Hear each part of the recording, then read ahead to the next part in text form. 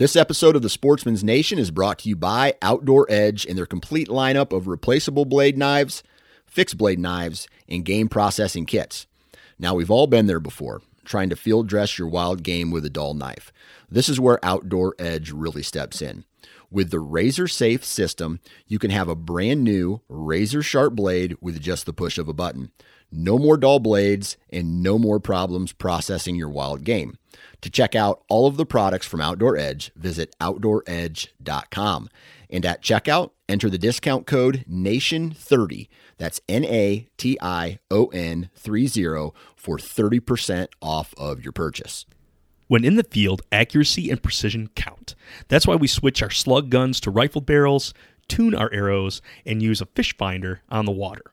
But why should our drive for control end there? The Tappecue line of meat probes gives an instantaneous look at the temperatures of our prized meals, both internal and in the cooking chamber. Tappecue uses sturdy hardware made and assembled here in the U.S., along with their user-friendly, sophisticated software that connects to your smart device. Whether it's a traditional corded probe or the new cordless air probes that give you a wealth of freedom where wires would just get in the way. Adding a Tappecue meat probe can significantly help in getting to that medium rare on venison or waterfowl, ensuring your upland bird stays moist, or even charting your long cooks on a smoker. Visit Tappecue.com or find the link in the show notes and use the code HUNT10, all uppercase, at checkout to save 10%. Adding a probe to your kit can make you one tap away from your cue.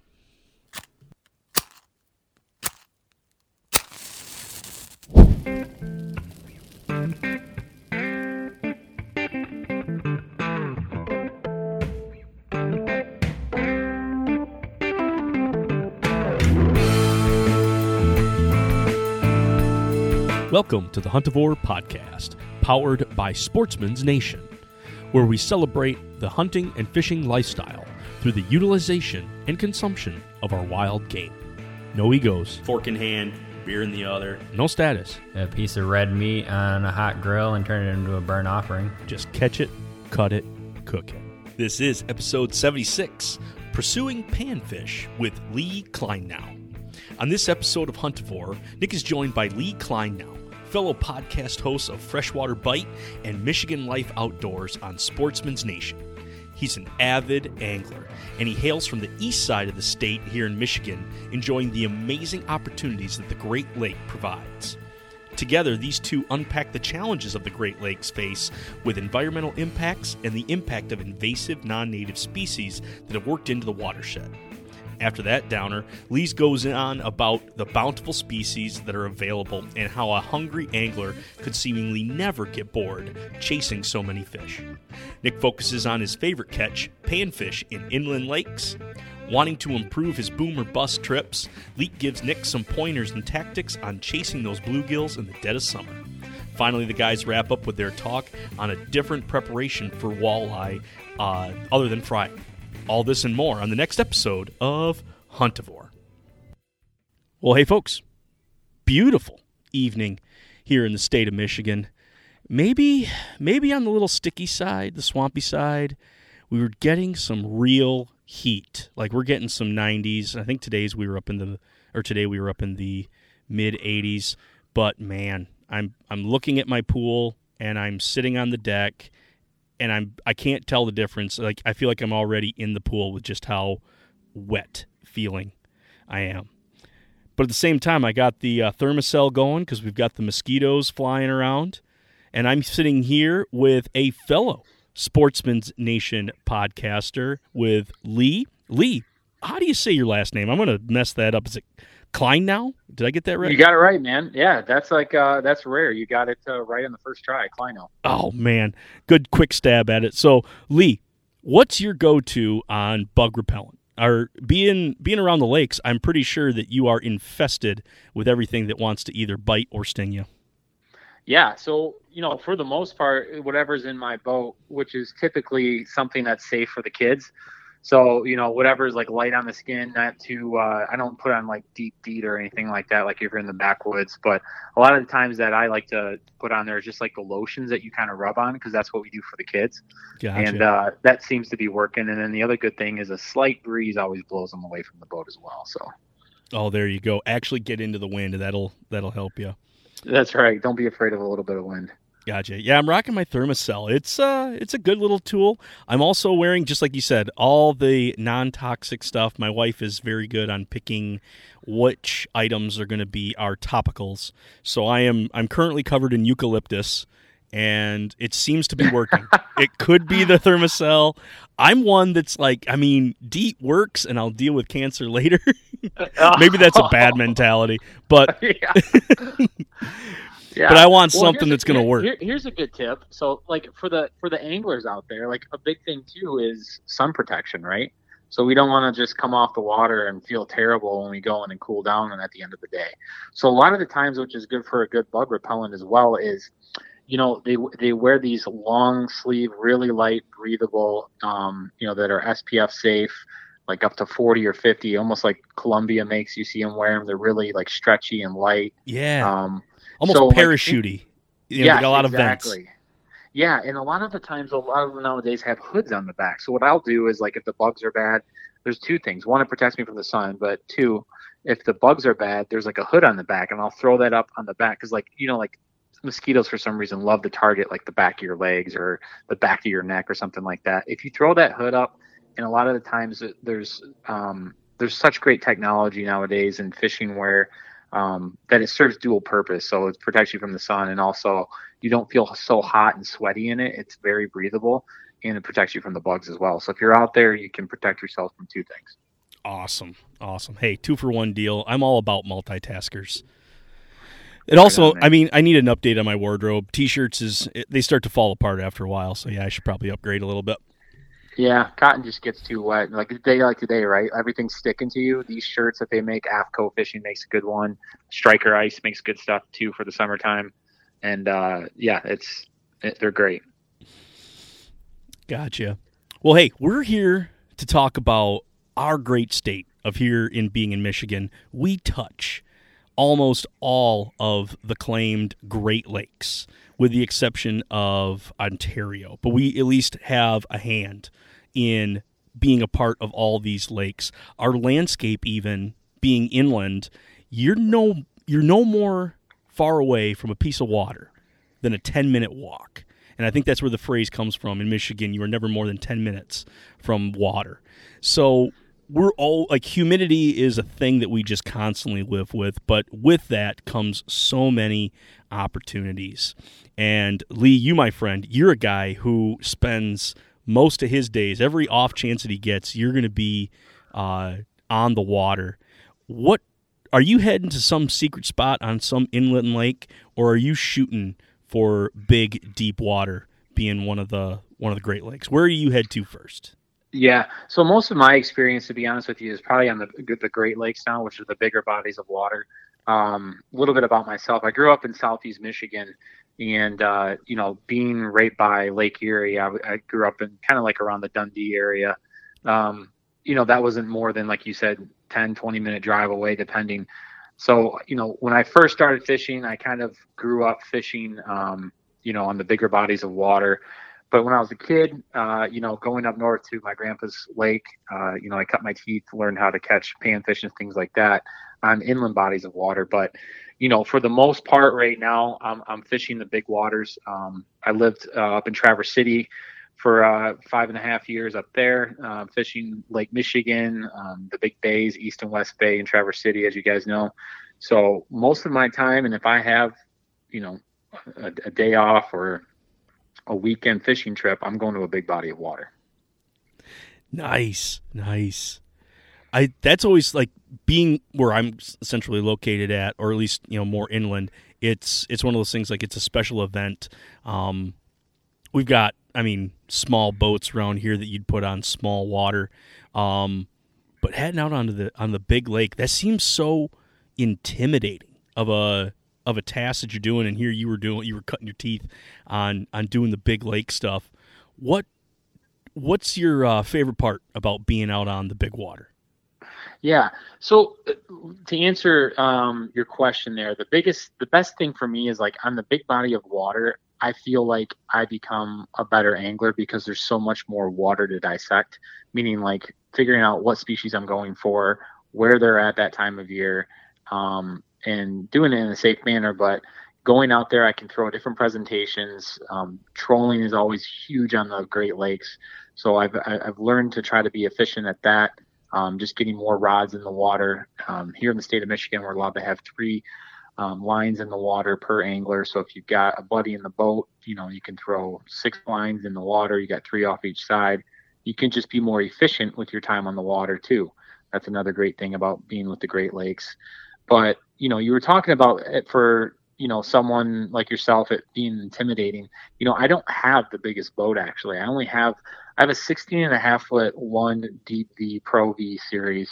It's an aluminum boat, but it's not huge, but I can take that boat confidently in waters that, if it gets a little bit choppy out there, 2-footers, something like that, I know that I'll still be okay. But, I play it safe too. If it's 20-mile-an-hour winds or something like that, or 15-mile-an-hour winds, and it's a bad, 3-foot, 4-foot chop out there, for me, it's not worth it.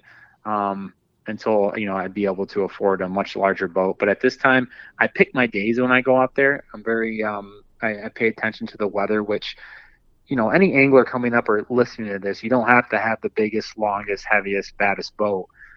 With technology on our phones, storm warnings on our phones that come through, all the weather apps and things like that. Just pay attention to how the day progresses hourly, and you'll know you'll be okay. If it's going to get dicey after 3-4 hours out on the big water, like, hey, I got to get my fishing in bright and early at 5 a.m. on the water at 5:30, and I'm off by 10 a.m. And if the winds are safe enough. So with that, don't be intimidated by the big bodies of water. Just play it somewhat safe, and you'll be fine. Sorry about that. My dog's over here yiping. No, you're fine. Yeah, because I look at that and I'm just kind of like, man, there's so many shipwrecks of like massive vessels, and it's like it doesn't take fast for, I'm sure, things to get real dicey, out of hand, and be one of those things like, shoot, I thought I could take it, but here's the thing is now I can't get back to port. Right. That's one of those situations. But like you said, keeping your head on your shoulders and just being proactive rather than reactive at that point. Yeah. If you know it's going to be rising, like, well, hey, let's head on out. A Right. big fish And is not worth capsizing. Yeah, exactly. I was just about to say, no fish is worth your life. So, just when you go out there, the other good thing too, it's made me a better, maritimer, if you want to say that. But just, to be in control of my vessel. When I take my kids out, or take my wife out, or take family members, friends, stuff like that, you have a huge responsibility driving that boat. So, the more that I went out on the water, I knew when to call it. They could see that I was confident. If the wind picked up, I would say, hey, we're going to be fine. Don't worry. This isn't bad. Or if it got dicey, be like, hey, we gotta get them in. We gotta get these lines in. We gotta be in by 1 o'clock because, there's a storm blowing up. That makes you more confident. And when you're more confident in yourself on the water and knowing your vessel and things like that, fishing, you don't have to focus on that. Then you can just focus on the fishing because you know how you've done your homework. You know how to handle yourself. You know what the conditions are going to be, and you'll be more efficient when it comes to fishing rather than guessing if it's going to get bad or not. Along with conditions, I'm going to kind of play two sides of this coin. So we're going to be on the tail side, bit of the downer, but at the same time, a very real thing that's going on is that being such a large body of water, there's a lot that's dependent upon this ecosystem, and without a doubt, we've made an impact on that. We hear about invasive species all the time. If you're going to a boat launch, you have seen signs about invasive species. There's contaminants. There's a lot of things that are really attacking our Great Lakes. What are some of those things that you're observing and seeing as a sportsman that are on these environmental levels that it's like, man, these are some some red alarms that are going off. Yeah. The biggest one that I see and you'll hear a lot about in other anglers and stuff like that is definitely the invasive species. A lot of that comes from, anglers, leisure boaters, things like that, harboring, these species and, bringing them to our inland bodies of water. That would probably be the biggest impact that I see. For example, like the zebra mussel. Are you familiar with what those are? Yeah, those are the real small, but man, they find like a post or pillar that's in there, and they'll just cut you right up if you drag your arm right across it. Yeah, exactly. So there's one hazard right there. They like to attach to things that are like a hard surface. So if it's like, a log underwater, if there's a lake that's like very like a limestone lake, like very clear, but has a lot of rocks on the bottom and things like that, these zebra mussels will attach to there and they'll be in there and cover the entire surface. So let's say, for example, an inland body of water that you used to swim as a kid or something like that, and you go back and you start to see these things on rocks. Well, now if you're swimming, you got to kind of you got to pay attention, because a lot of the times those things can be sharp. If you step on them, you can cut your foot up. When they die, those shells wash to shore. So that nice sandy beach that you used to have before becomes, infested with these dead zebra mussels that are, it's like little shards of glass almost, you know what I mean? Like when you walk on, so they're tough to walk on and things like that.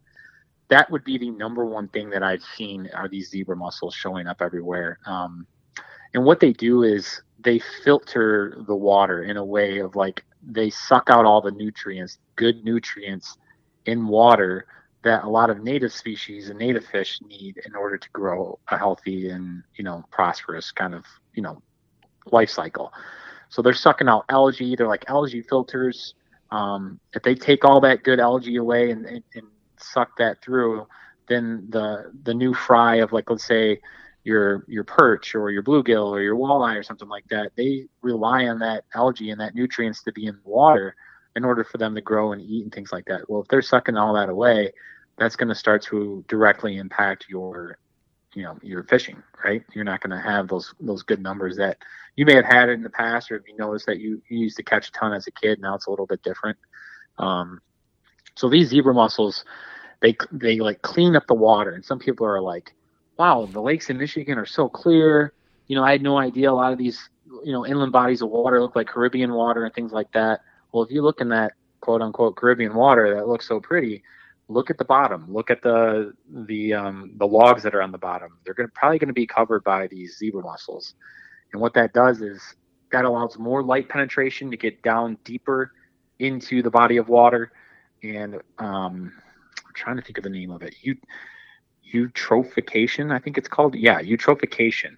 And it's basically like it promotes these huge algae blooms, creates dead zones in these bodies of water, which leads to low O2 levels, which, if there's low O2 levels, fish can't live in those areas of the lake and things like that. So zebra mussels are a big pain in the butt, dude. Gotcha, man. It's amazing how something that's, no bigger than your fingernail, that you're like, how can that be such a deal? And it's maybe not just the size of one particular zebra mussel. It's the fact that there's billions and billions of these things that, like you just said, can basically vacuum up a body of water to basically then have all these problems. Right. And it's really, it's deceiving because, like I said earlier, some people are loving the clear water and they're like, wow, I'm swimming in such clear water. This is great. Well, if you're an angler locally and you see a decline in your perch population, or, walleye are taking a very, very, very long time to get to a size where you can, you feel comfortable taking some home, it becomes frustrating, and it's tough. And I'm not placing blame on anybody. We're all at fault. They come in on our boats. People transfer them unknowingly to other bodies of water. That's why it's important to, when you get your boat out of the water, make sure you pull your plug, drain it completely, dry it out. Make sure you wipe down, wash the bottom of your boat, things like that, before you go into another body of water or another lake, because those things can travel with that boat, and then you're dumping it into another lake that may not have had any zebra mussels. So, man, just one of those like, oh, do I really have to do this? Yeah, you do. Otherwise, you're going to cause a problem. It only takes one. Yeah, and you'll see them at Michigan boat launches. Go to your local body of water there and go to your public launch and things like that. There's signs there, and they've got them pretty visible now. They're right in front of your face as soon as you launch. Like when you're getting your boat ready and you're starting to back down and you get out to get your straps off and get everything ready to launch your boat, put your plug in. Those signs are getting bigger and bigger, and they're making sure that you know what you're doing. They want to make it very very visible for you to read those signs. So. Especially if you're going to a body of water or an inland lake that you may not have been to before, I always go over to those launch signs, those DNR posts, those boards, and like to see like what species are in here, what's the max depth. You know what I mean? Like you should look at some of that stuff before you launch your boat in there and kind of get a lay of the land before you just drop your boat in anywhere.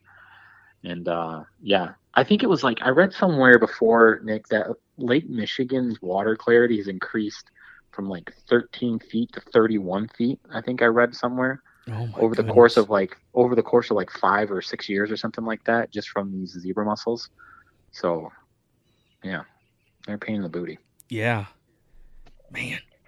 Has there been any steps towards finding some sort of solution, or is it just one of those things like they're here and now we just need to live with them? They're here.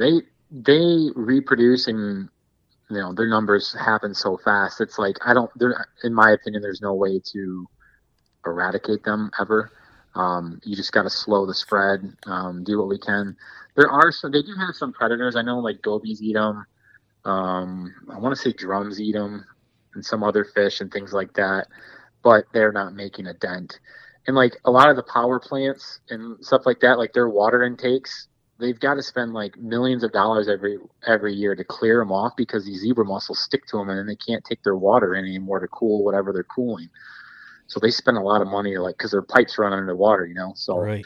And they attach to anything that's hard. So I know they spend a lot of money. Not that that's, that we care, but yeah, I know they don't like them either.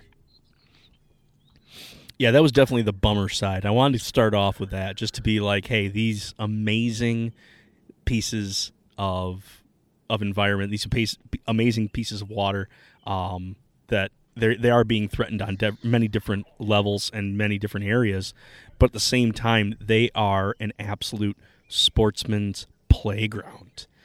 Yeah. How many different species do you chase down, Lee, on any given piece of a Great Lake? I know, like, there are multiple species that are all chase-worthy. Yeah. So, like, if I were to break it down to, like, hey, Lee, what kind of guy are you? Are you a salmon guy? Are you a lake trout guy? Are you a walleye guy? I would say, 60% of me is probably walleye. I love walleye. I'm addicted to them. I love chasing them. I love the constant, cat and mouse, how they change with the conditions, the temperature, the time of year, all that kind of stuff. They're a lot of fun to catch, and they taste really good, which we'll get into that later. But, from there, I would say I like to chase salmon a lot of the times in the late summer. Inland bodies of water. I'll do some bluegill and some perch fishing and things like that. A lot of things that I can do with my kids. But, 60% of the time I'm chasing walleye. But, me as an angler, that's what I love about fishing, and that's what I love about the state of Michigan, is there's so many different opportunities to find what you like to go after. But also, if you get bored with something or you want to challenge yourself, there is a ton of opportunity to challenge yourself, whether that be, hey, I'm going to go chase salmon. I've never done salmon before. Or I'm going to go into the inland streams and rivers and things like that. I want to chase brown trout. I want to do steelhead, things like that. You can go catch carp on a fly rod up in a lot of the flats now in like Lake Michigan, and the UP just over the bridge and things like that. I mean, there are so many different opportunities in the state of Michigan, and it's endless. And we're actually truly blessed to live in this state. And if you do live in this state, you can change it up at any time to challenge yourself. And that's what I'm doing. I'm evolving as an angler. I'm constantly figuring out new ways to catch fish, talking to different people on the podcast, finding out their backstories and things like that and why they fish the way they fish. And hopefully, you guys can relate to that. But the opportunity in Michigan is endless. That's so cool. I'm getting goosebumps as you're just talking about that. Just to be like, we've got such an awesome bounty that's out there for us to chase, and to be able to then, if I am getting bored with one, I mean, how can you get bored? But anyway, you're done with one species and you can shift gears and chase something completely different. That it's not even going from checkers to chess. It's a completely different game of chess, because now they're going to react in a different way to whatever you present to them. That's so cool. Yeah, I mean, well, our palate changes too throughout the year, right? So if you want like a white flaky fish, you can do perch, walleye, whitefish, but then a lot of people don't. I think people realize, but salmon is here. I mean, think about that. Most people throughout the rest of the United States have to get their salmon from one of the coasts, right? Either East Coast or West Coast. Predominantly probably more the West Coast, Alaska. When people think of salmon, they think of Alaska, Oregon, Washington, that kind of stuff. But really, in the state of Michigan, we have them here in our Great Lakes, and we can go chase them at any time that we want to, for the most part, and late spring to fall time. And you can put a decent amount in your freezer. So if it is November or December, and you're like, hey, I'm in the mood for salmon, your wife or whoever, you can go in the freezer and grab some fillets, and you caught that here locally. And I'd say some of those fish, I've only been on one charter outing on the big lake. Went for a buddy's birthday. We all head out on there. It was pretty rocky and wavy.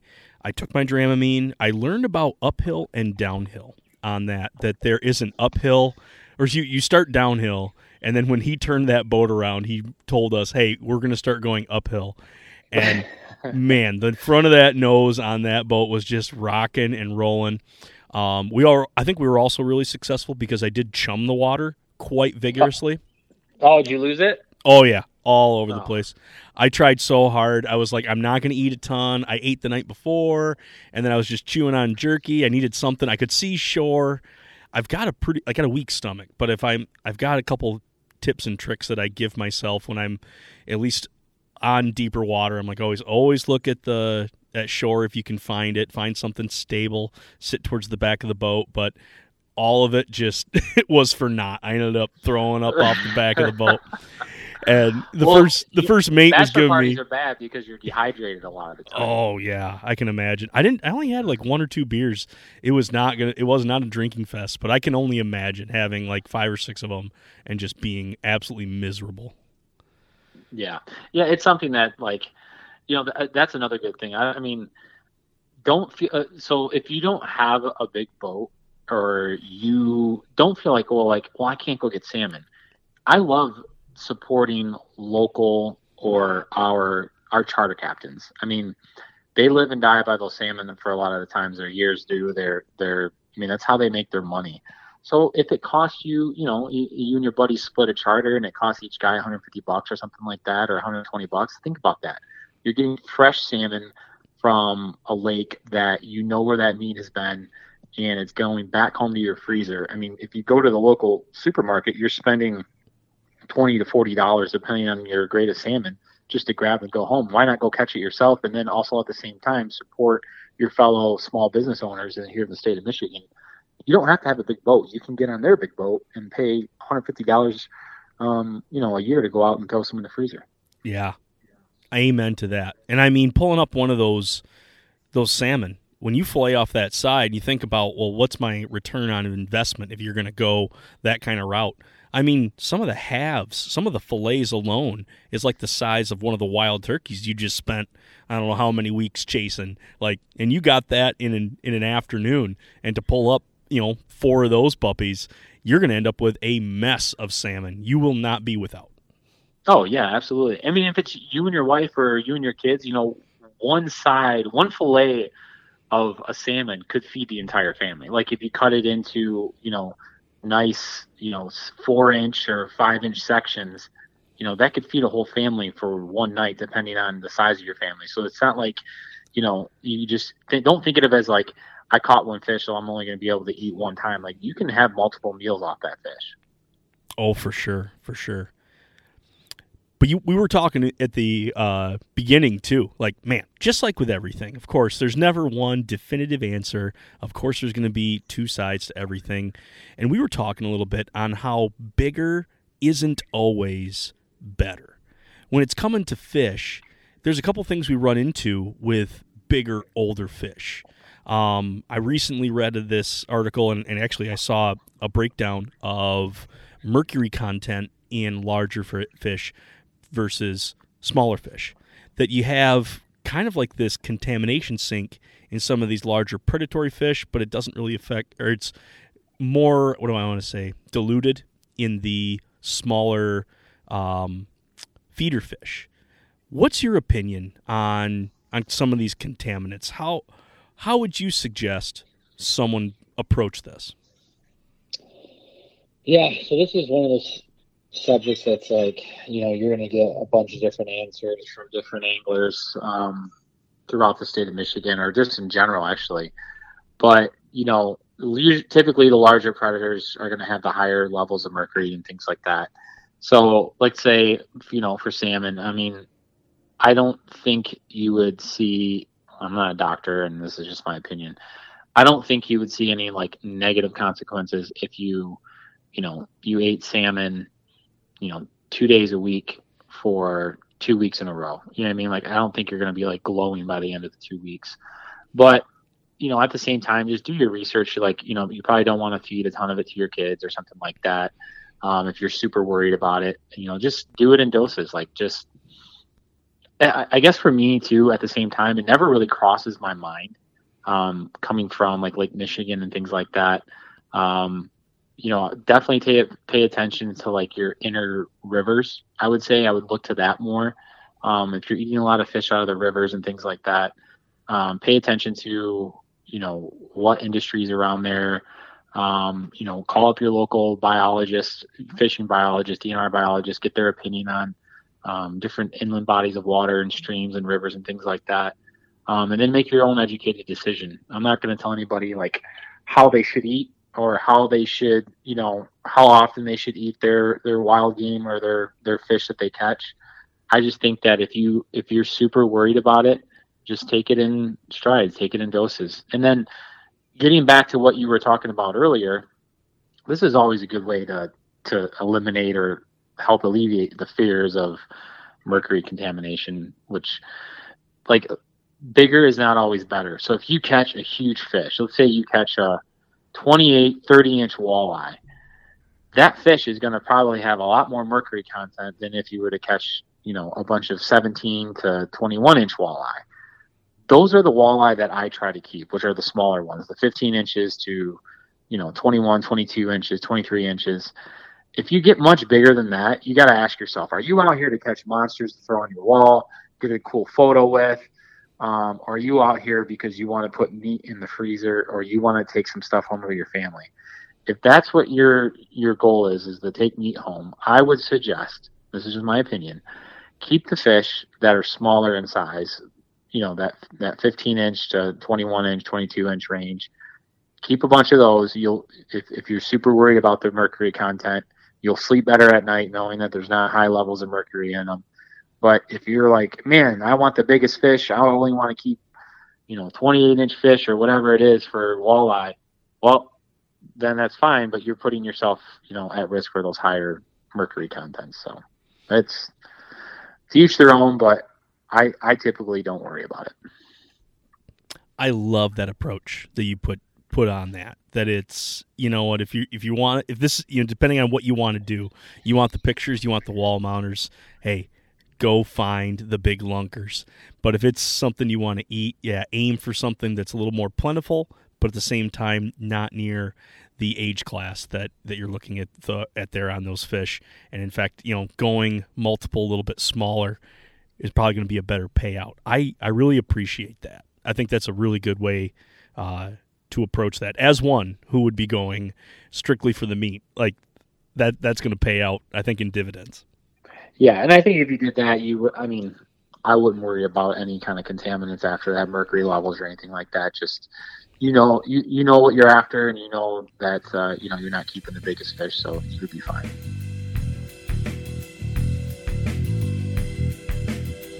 just want to take a time out and say thank you to the listeners for tuning in. It really does mean a lot. I would also appreciate that if you haven't already left a rating or review, to go ahead and do that. It all helps folks find us and get on board using and enjoying their wild game more. Feel free to chat with us and ask questions either on Facebook, The Huntivore, or Instagram @Huntivore. Got a recipe you think is dynamite and want to share? Or have some show topic ideas? Email us at huntivore@gmail.com. For even more hunting and fishing podcasts by real, relatable sportsmen, head over to Sportsman's Nation Podcast Network, which happens to be a 2% for conservation company, who give 1% of their earnings and 1% of their time helping out the wildlife and wild places we all love. Now, back to the show.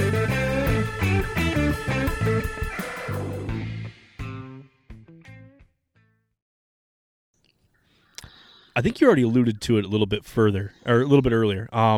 Favorite fish to chase. You're a walleye guy. Mm-hmm. What's it like chasing a walleye? Like, what is your game plan for that? As a self-proclaimed worm dunker, like I see how many different approaches that different anglers take. What's kind of like your game book plan that you go for walleye? Yeah, what do you want? What time of year? Like, because I chase them all time of year. It depends on different times of year. Holy smokes! Yeah. So, I ice fish for them. I jig for them in the spring when they're spawning. I troll for them at the end of spring, beginning of summer. I get back in. I guess I should say I don't chase them as much in the fall, because a lot of times is when I start to focus on deer and things like that. But I enjoy chasing them in all types of conditions. Ice fishing is a great time. Probably the best way, if you haven't caught walleye before and you live near an inland body of water that has them, my suggestion to you is start with ice fishing, because they're very active underneath the ice. I wouldn't say they're easy to catch, but you can throw some tip ups up there. Find those weed edges or those breaks, and throw some minnows tipped, or tip ups tipped with minnows, and just sit back and start to figure out their pattern. And it's a great way to kind of introduce yourself to that. Again, living in the state of Michigan, specifically down here where I live on Lake Erie, Detroit River, we have probably the world's biggest population of walleye. We have a walleye factory in Lake Erie, and another good time of year for beginners to go after walleye would be to go on the Detroit River in April. They're coming up the river to spawn. They're in there by the hundreds of thousands, so there's a ton of them in there. And all you do is basically just take a 1 ounce jig head, tipped with a soft plastic minnow, 4-inch minnow body. Darker colors work best for the most part. And what you do is you just go up the Detroit River, kind of find go towards, not close to shore, but 20 to 15 foot area, and you just jig up and down. And that's all you got to do. You just got to kind of keep your boat kind of going down with the current, so your jig head stays somewhat straight up and down, and you just tap that jig head off the bottom, hit the bottom, pick it up, hit the bottom, pick it up, and within a few minutes you'll be hooked into walleye, and you'll easily get your limit for the day and be able to go home and flay them up and fill your freezer with some walleye. That's probably the best beginner way between ice fishing and jigging for them in the spring to kind of get catch that walleye bite. That's a huge event. I got buddies and guys that, they look forward to, quote unquote, opening day of walleye. They get prepped weeks in advance to come over there in the springtime to do that. That's there's a lot of boats that are all in that channel at one time. Am I right? Oh, dude, everyone jokes that you can skip across the river to get to Roselle or something like that by jumping boat to boat. There's so many boats, and it is a good time, and a lot of people do look forward to it. You'll see when you go there, you'll see license plate from Kentucky, Tennessee, Arkansas, Iowa, everywhere. It is a national treasure, that run, every year. And it's, like I said, it's a great way because it's not hard fishing, meaning like you don't have to be super knowledgeable about it. The fish are concentrated in that river. Dropping down that 1-inch jig head, tipped with the minnow body, you're gonna most likely get hit, and you're gonna have a blast doing it, bringing them up from the bottom. And it is a great introduction to walleye. That's so cool. It falls right into, I think, my style, where I can drop a line, and like you said, you feel it hit the bottom, and then you just pick it up. If I just can if I can sit there and just give a little action to the rod, like that's kind of my wheelhouse right now. And to know that is still someplace successful, that's awesome. Yeah, it is such a good time. Great way to get kids introduced to it as well. So we've talked about a lot of different fish, and kind of like the palate there. I mean, specifically with salmon versus walleye. What's your favorite to eat? Are you still sticking with the white flaky, or are you moving more to the oily side, being on the salmon? Yeah, so my palate changes all the time. I'm not sure if yours does, but I sometimes I get burnt out, or I want to change it up and things like that. So I'll go in the freezer and grab something different. I like everything. I'll eat walleye. There's a lot of different ways that you can prepare white flaky fish. You can bake them, you can fry them, which is like the traditional way a lot of people realize.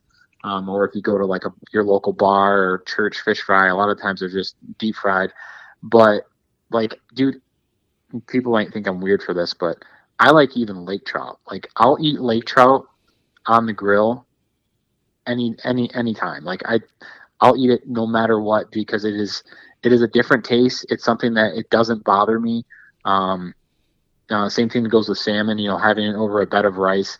For the most part, you don't really put like walleye over like a bed of rice or something like that. Like, you can get really creative in your culinary skills if you like to cook, based off of how your palate changes. Typically in the wintertime, it's really good to have deep fried fish, because it's a comfort food. It warms you up. You having the fryer going, it just kind of reminds you of different times of the year. But then when it starts to get hot out, I like to put things on the grill. And for the most part, when I put it on the grill, salmon and lake trout taste great on the grill. So it just depends on the time of year. My palate constantly changes, but I'm down to eat whatever. If it's got fins and gills, it's on your plate, eh? Yeah, and actually, you know what? One of my favorite fish to eat, a lot of people might think this is weird too, but it's called burbot. You know what a burbot is? That, I think I've kind of seen it. I've seen a lot of stuff from the ice fishing stuff over in Minnesota. I think they have do they have more burbot over there than we do here in Michigan? Probably. We got a pretty decent burbot, depending on your inland lake or even Great Lake that you fish out of. But burbot look disgusting, and I'll just say it. I mean, anybody listening to this, Google burbot, and you'll see what I'm talking about.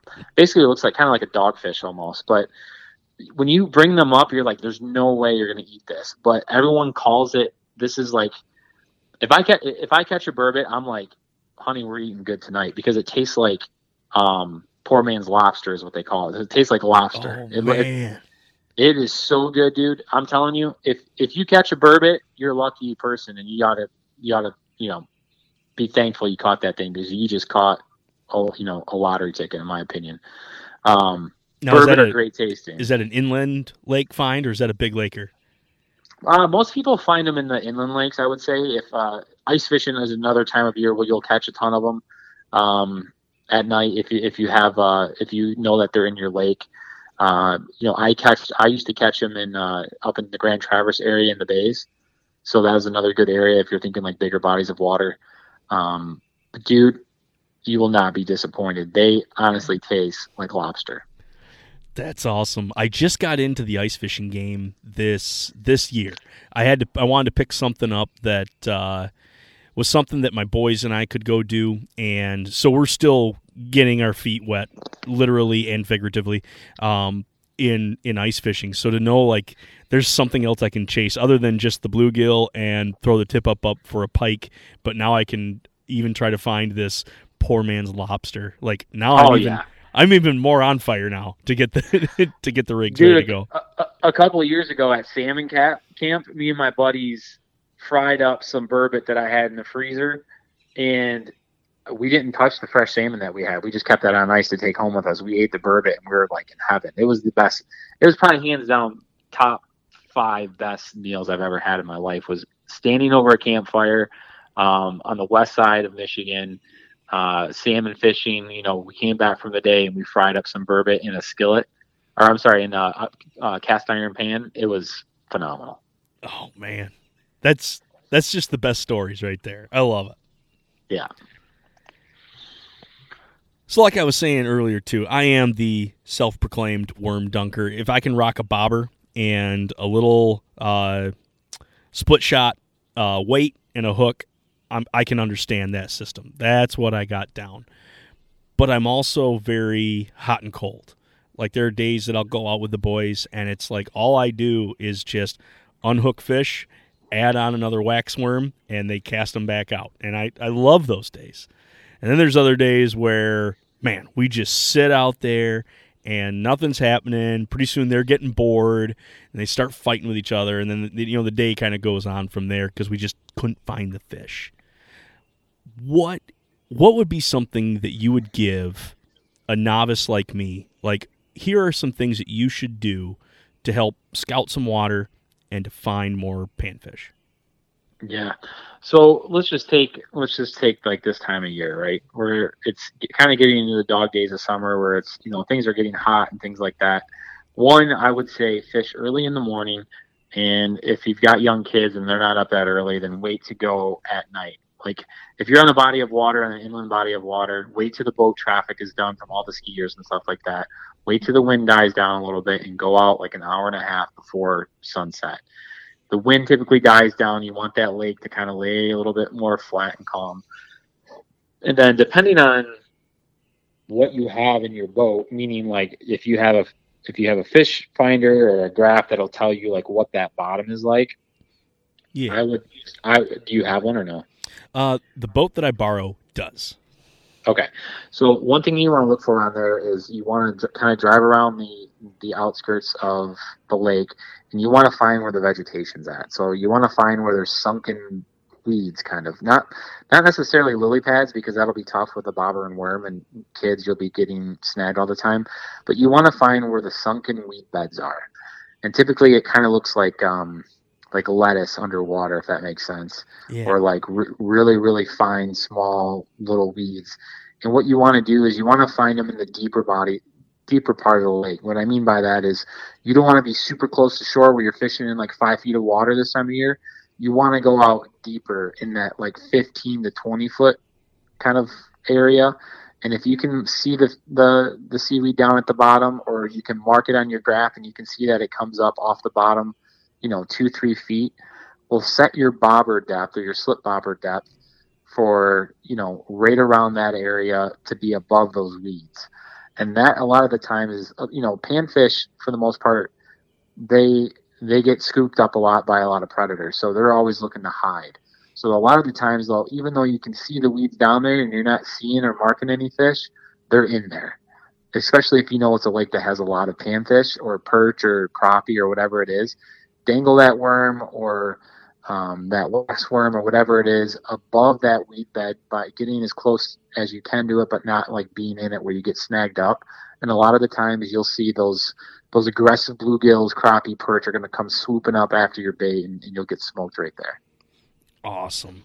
See, I've always been one to be like, well, let's go by this dock. Like maybe I was thinking, because I've seen, bass fishing episodes as a kid and thinking like, oh, well, if I just go by these docks, or if I just go by this little area that look like beds, this might be a hot spot. But that's almost in complete reverse. I'm going to want to look deeper, and I want to find where there's like you said, like that weed bed or that vegetation all the way at the bottom. Yeah, this time of year when it's this hot and the water temperatures are getting this warm, try going deeper. I think you'll see a huge benefit. And the other thing too is if you want to ditch the bobber and you're like, how do I get down to 15, 20 feet? This kind of goes back to the ice fishing thing that you do with your boy, which is great, is you can kind of just anchor off or kind of spot lock with your trolling motor if you have it or whatever it is, and kind of like fish like form like you're ice fishing. Just take like a small jig head or even an ice fishing jig itself, tipped with a wax worm or like a cricket, small garden earthworms, things like that, and just dangle it down right beneath the boat.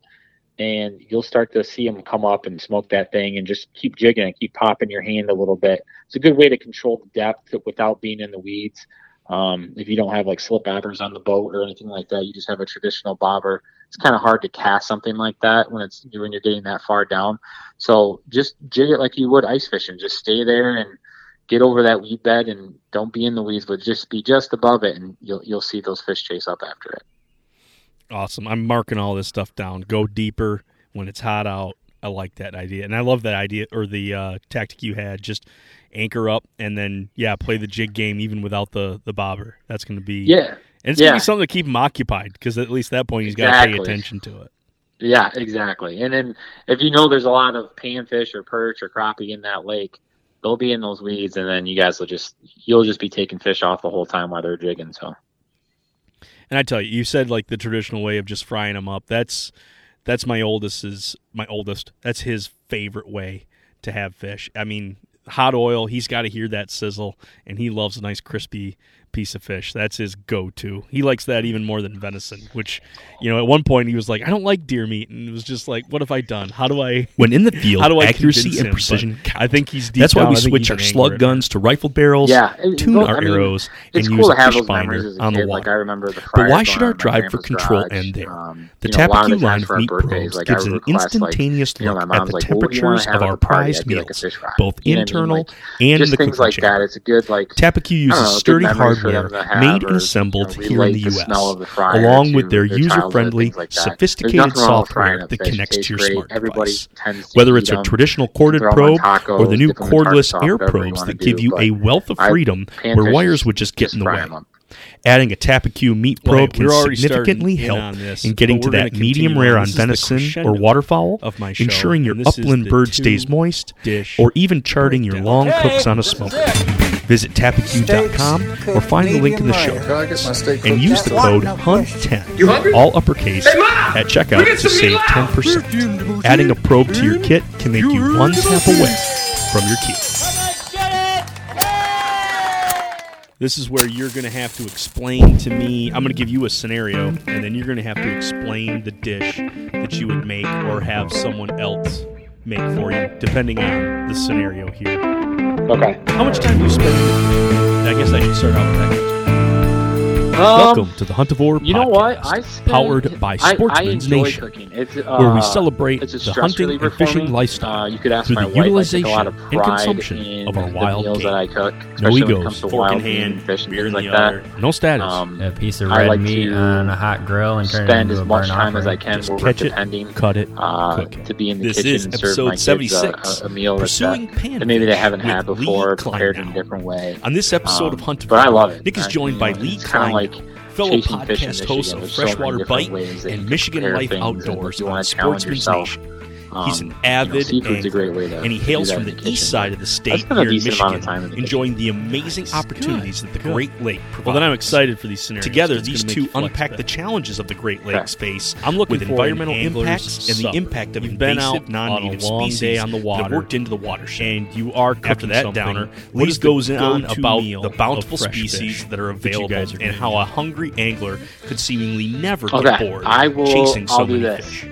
Nick I would focuses on his do favorite catch, walleye, panfish in inland lakes. and I wouldn't fry it. Wanting to I would improve leave his it boom or in bust trips, full Lee gives Nick some fillets. pointers and tactics And what on I would chasing do is I those would lay bluegills 2 in dead of fillets summer. out on Finally, the guys wrap up with their like talk a cooking on pan a different with preparation tinfoil. for I would walleye, coat the other than fry. the pan with All this and olive more oil. on the next episode And what I would of do is Huntivore. I would prepare the fillets Well, hey, folks, in 2 different beautiful bowls with. evening I would dip here it in the state of Michigan.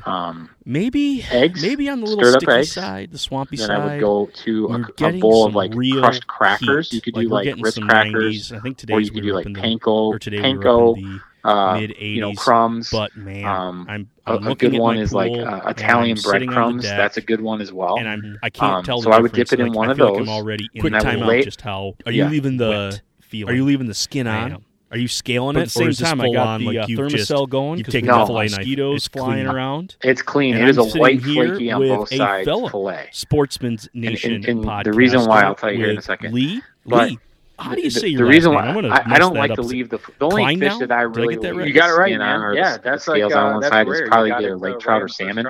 Oh man, that's kind of good like a quick traditional stab way at to it. do it. So People Lee, are used to seeing what's that, your but like go-to on the walleye or being around the lakes? I'm pretty so sure white that and you are flaky infested that you can enjoy the whole thing. People don't get like grossed out by seeing the skin or anything like that. So I just take it right off. It is 100% white meat all the way through. So whatever's gotcha. like. But I just so after I dip it in those whatever my crossing like that, like if you're in the backwoods, I put it on that times that I like with the olive oil down on there, and then I put it in the oven for about 20 minutes. Actually, I put it in there for about 12 minutes. Oh, there you go. 350, 400, depending on how fast you want to cook it. That's right. And then with 5 minutes left, I pull it I'm back rocking out. my Thermacell. It's a good little tool. I'm also wearing, just like you said, all the non-toxic stuff. My wife is very good on picking. And then I put which Parmesan items cheese are on be top. our I put it topicals. back in the oven. I'm currently covered in 5 eucalyptus, minutes, or until you see that Parmesan cheese on to be top. It could be the Thermacell. I'm one that's like, you don't want it like DEET works, and I'll deal with cancer later. later. You want it like maybe that's a bad mentality, but like a solid layer of. But I want something that's going to work. Here's a good and that butter just kind of soaks down in there. That Parmesan cheese traps it down in there. And then when you pull it out, so we don't want to just come off the water. It's going to smell up the whole house like cool down like heaven. It's going to be amazing. So a lot of the times, which is good for a good. And usually, what I'll do with that is like. They will serve that with like long sleeve, really like light sweet potatoes, sweet potato mash. That are SPF safe. Call it like up to 40 or 50, almost like the kids or your wife or something really like that. Like stretchy and light, or just a light bed of rice. So parachuting. Get a lot of vents. Lime rice or whatever. But when you cut into that, you feel light after you eat it. You don't feel like that heavy, like deep fried feeling where you're like, oh, I just ate a bunch of deep fried fish or French fries or something like that. On the back. And it goes good with like mosquitoes for some reason. A light beer or a glass of like red wine or whatever your go-to evening meal is. A lot of the times, and it's a different, unique way because a lot of people think like, I caught a walleye, I gotta fry it and batter and then fry it and purpose. So it protects you from the sun. This way, there's a lot of flavor, so hot and sweaty, and it's super light. And at the end of the day, it protects you from the bugs. You feel like so if you're out there, you ate something somewhat decently healthy rather than just a bunch of like fried deal. I'm all about multitaskers. Even though you just said throw a whole bunch of. It also, I mean, I need an update on my the butter. The butter is they start to fall apart after a while. So far you want to upgrade a little bit. You want a lot of butter, cool. Yeah, you want, I usually just do light butter. They it's kind of like right. You're not like dumping it on you. You're kind of just like drizzling it like back and forth over the top. Striker ice makes good stuff. But no, that whole presentation sounds incredible. And like you said, it takes that heavy, thick. Well, hey, hot oil business out of talk about something that's our great state of crispy and being in Michigan. Light, you're going to get that richness from the butter, but at the same time you're going to have those notes, with the exception of cheese, which I just make it. But we at least have a hand. That is that's an awesome being a part of all these. Yeah, and our landscape even. And when it flakes off, like you've got that crust layer Parmesan cheese. Far away from a piece of I like cheese that has like a little bit of brown to it after it comes out of the oven. So when it flakes apart, kind of like chipping off that Parmesan cheese, and then you get like a scoop of rice with it. Humidity is a thing that we just constantly live with, but with phenomenal. That comes so many opportunities. Second one, this one's going to be a little bit more. You, my friend, you're a guy who this one is most of his days. Every off chance that he gets, you're going to be kids, the dogs, everybody is. What are you heading to some secret spot on some inland lady, or are you shooting? You are going to be cooking big deep water date night, being in-house. One of the great nights. Where are you headed to, grandma's? Yeah. What are so you most of my experience, to be honest with you, is probably on the Great Lakes. That's going to just make this date go. Just a little bit about myself. I grew up in open this up Michigan, to full and, spectrum. Being of right by Lake Erie, I won't condense you down to fish. You get the like full around the Dundee area. That wasn't more than like you my said, 10-20 minute drive away. Depending. Favorite thing. So when I first started fishing, I kind of grew up fishing. On the bigger bodies of water. It could be whatever. This could be for elk or whatever. But I'm here in Michigan, so I got whitetail on my freezer and things like that. And what I do, it's something I started doing actually for the most part right now. I'm fishing the big waters. When it comes to taking off your backstraps, you've seen a lot of people start to do this, and you make tomahawk steaks out of them. So East and West Bay and Traverse you leave the City, rib cage on, basically. So instead of cutting that backstrap off the whole way down and just one chunk of meat,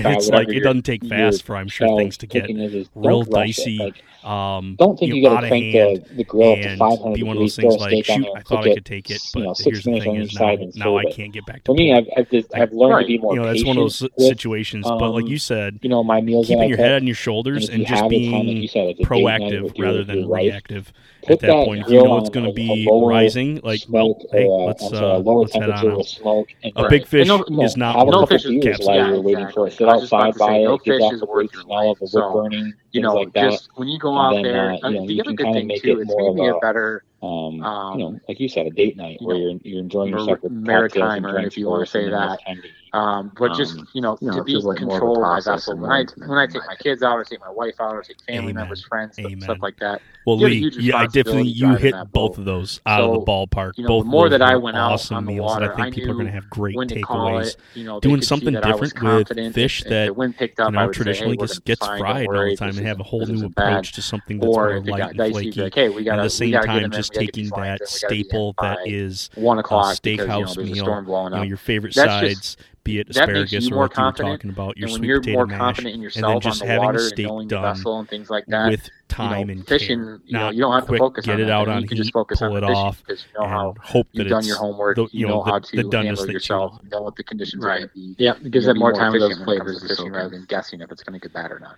Well, this has been a great night, Lee. Along with conditions, where can my listeners find out more about you? So we're going to where be can on, we follow along with you? And you're in a bunch of places here, but on at the same time, now, what are the two podcasts that you are real fully involved going on? So the Freshwater Bite podcast is the fishing podcast on the Sportsman's large Nation. body of water.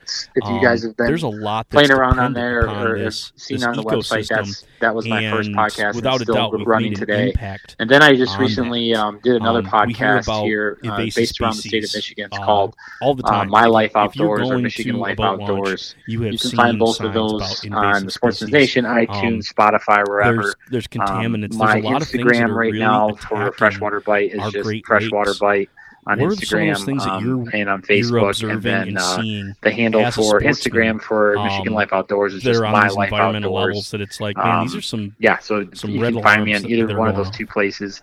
The Michigan Life Outdoors, I kind of do it with some local friends here, that I see, and we just try to keep it as relevant as we can to like what's going on nowadays or present time, how we're preparing for the season, what hunts we have lined up, anglers, and we do fishing in there, we do bow fishing, basically the lifestyle of a Michigander, and bringing them to our inland bodies of water. Awesome. Well, Lee, this has just been a great evening, and I appreciate the time that you've taken to just join and just chat with us about those are the Great Lakes small what we can find inside. They find your they find on post or pillar that's in there, and listeners they'll just cut your right up if you drag your arm right across. If you're excited about getting your tack out on the lake, I would say this is about the time to do it. It is hot. It is still.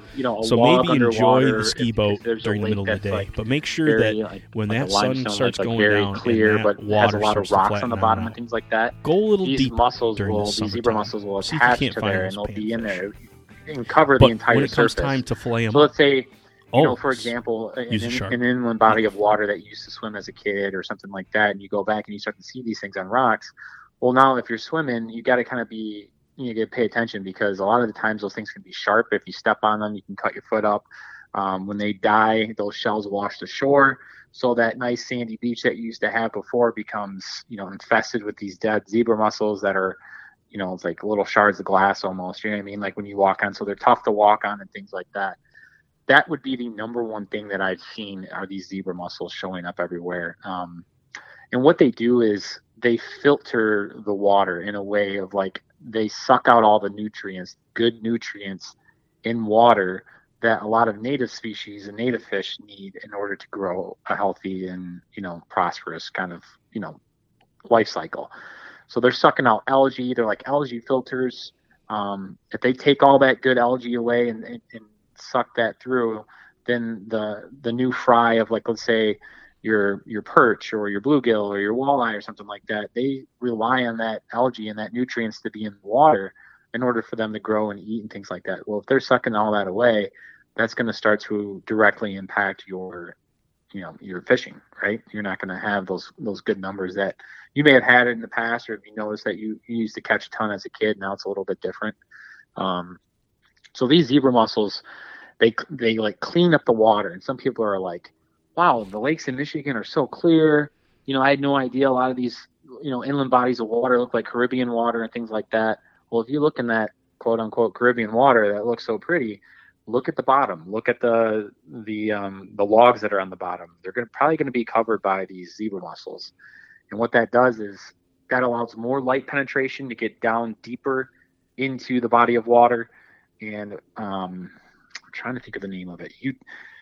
Eutrophication, I think it's called. Yeah, eutrophication. And it's basically like it promotes these huge algae blooms, creates dead zones in these bodies of water, which leads to low O2 levels, which, if there's low O2 levels, fish can't live in those areas of the lake and things like that. So zebra mussels are a big pain in the butt, dude. Gotcha, man. It's amazing how something that's, no bigger than your fingernail, that you're like, how can that be such a deal? And it's maybe not just the size of one particular zebra mussel. It's the fact that there's billions and billions of these things that, like you just said, can basically vacuum up a body of water to basically then have all these problems. Right. And it's really, it's deceiving because, like I said earlier, some people are loving the clear water and they're like, wow, I'm swimming in such clear water. This is great. Well, if you're an angler locally and you see a decline in your perch population, or, walleye are taking a very, very, very long time to get to a size where you can, you feel comfortable taking some home, it becomes frustrating, and it's tough. And I'm not placing blame on anybody. We're all at fault. They come in on our boats. People transfer them unknowingly to other bodies of water. That's why it's important to, when you get your boat out of the water, make sure you pull your plug, drain it completely, dry it out. Make sure you wipe down, wash the bottom of your boat, things like that, before you go into another body of water or another lake, because those things can travel with that boat, and then you're dumping it into another lake that may not have had any zebra mussels. So, man, just one of those do I really have to do this? Yeah, you do. Otherwise, you're going to cause a problem. It only takes one. Yeah, and you'll see them at Michigan boat launches. Go to your local body of water there and go to your public launch and things like that. There's signs there, and they've got them pretty visible now. They're right in front of your face as soon as you launch. Like when you're getting your boat ready and you're starting to back down and you get out to get your straps off and get everything ready to launch your boat, put your plug in. Those signs are getting bigger and bigger, and they're making sure that you know what you're doing. They want to make it very very visible for you to read those signs. So. Especially if you're going to a body of water or an inland lake that you may not have been to before, I always go over to those launch signs, those DNR posts, those boards, and like to see what species are in here, what's the max depth. You know what I mean? Like you should look at some of that stuff before you launch your boat in there and kind of get a lay of the land before you just drop your boat in anywhere. And I think it was I read somewhere before, Nick, that Lake Michigan's water clarity has increased from 13 feet to 31 feet. I think I read somewhere over the course of 5 or 6 years or something like that, just from these zebra mussels. So yeah, they're a pain in the booty. Yeah, man. Has there been any steps towards finding some sort of solution, or is it just one of those things they're here and now we just need to live with them? They're here. They reproduce, and their numbers happen so fast. It's in my opinion, there's no way to eradicate them ever. You just got to slow the spread, do what we can. They do have some predators. I know gobies eat them. I want to say drums eat them, and some other fish and things like that, but they're not making a dent. And a lot of the power plants and stuff like that, their water intakes, they've got to spend millions of dollars every year to clear them off, because these zebra mussels stick to them and then they can't take their water in anymore to cool whatever they're cooling. So they spend a lot of money because their pipes run underwater, So, right. And they attach to anything that's hard. So I know they spend a lot of money. Not that that's that we care, but yeah, I know they don't like them either. Yeah, that was definitely the bummer side. I wanted to start off with that, just to be hey, these amazing pieces of environment, these amazing pieces of water, that they are being threatened on many different levels and many different areas, but at the same time, they are an absolute sportsman's playground. Yeah. How many different species do you chase down, Lee, on any given piece of a Great Lake? I know there are multiple species that are all chase-worthy. Yeah. So if I were to break it down to hey Lee, what kind of guy are you? Are you a salmon guy? Are you a lake trout guy? Are you a walleye guy? I would say 60% of me is probably walleye. I love walleye. I'm addicted to them. I love chasing them. I love the constant cat and mouse, how they change with the conditions, the temperature, the time of year, all that kind of stuff. They're a lot of fun to catch, and they taste really good, which we'll get into that later. But from there, I would say I like to chase salmon a lot of the times in the late summer. Inland bodies of water, I'll do some bluegill and some perch fishing and things like that. A lot of things that I can do with my kids. But 60% of the time I'm chasing walleye. But me as an angler, that's what I love about fishing, and that's what I love about the state of Michigan. Is there's so many different opportunities to find what you like to go after. But also, if you get bored with something or you want to challenge yourself, there is a ton of opportunity to challenge yourself. Whether that be, hey, I'm going to go chase salmon. I've never done salmon before. Or I'm going to go into the inland streams and rivers and things like that. I want to chase brown trout. I want to do steelhead, things like that. You can go catch carp on a fly rod up in a lot of the flats now in like Lake Michigan, and the UP just over the bridge and things like that. I mean, there are so many different opportunities in the state of Michigan, and it's endless. And we're actually truly blessed to live in this state. And if you do live in this state, you can change it up at any time to challenge yourself. And that's what I'm doing.